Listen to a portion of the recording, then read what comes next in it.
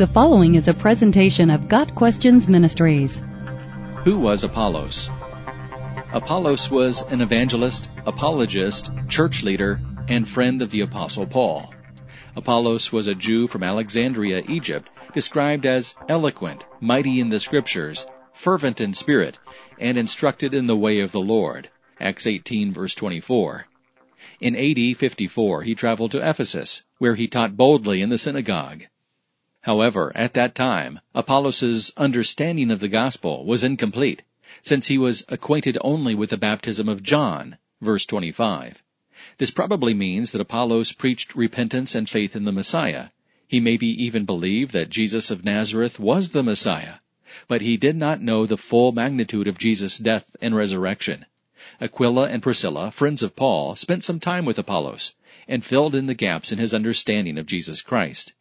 Apollos, now armed with a complete message, immediately began a preaching ministry and was used of God as an effective apologist for the gospel. Apollos traveled through Achaia and eventually found his way to Corinth, where he watered where Paul had sown. 1 Corinthians 3, verse 6. This is important to remember when studying the first epistle to Corinth. Apollos, with his natural gifts, had attracted a following among the church in Corinth, but simple admiration was growing into divisiveness.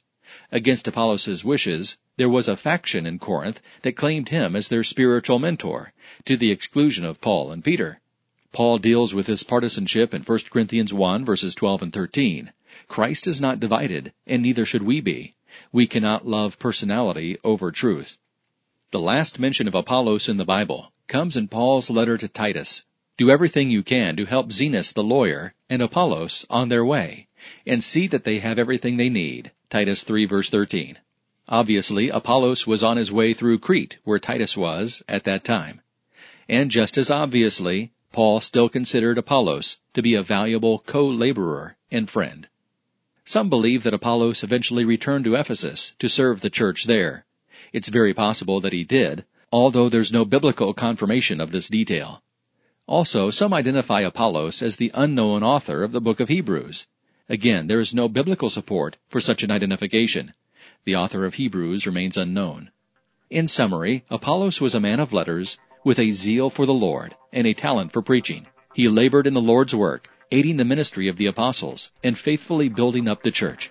His life should encourage each of us to grow in the grace and knowledge of the Lord, 2 Peter 3, verse 18, and to use our God-given gifts to promote truth. Got Questions Ministry seeks to glorify the Lord Jesus Christ by providing biblical answers to today's questions. Online at GotQuestions.org.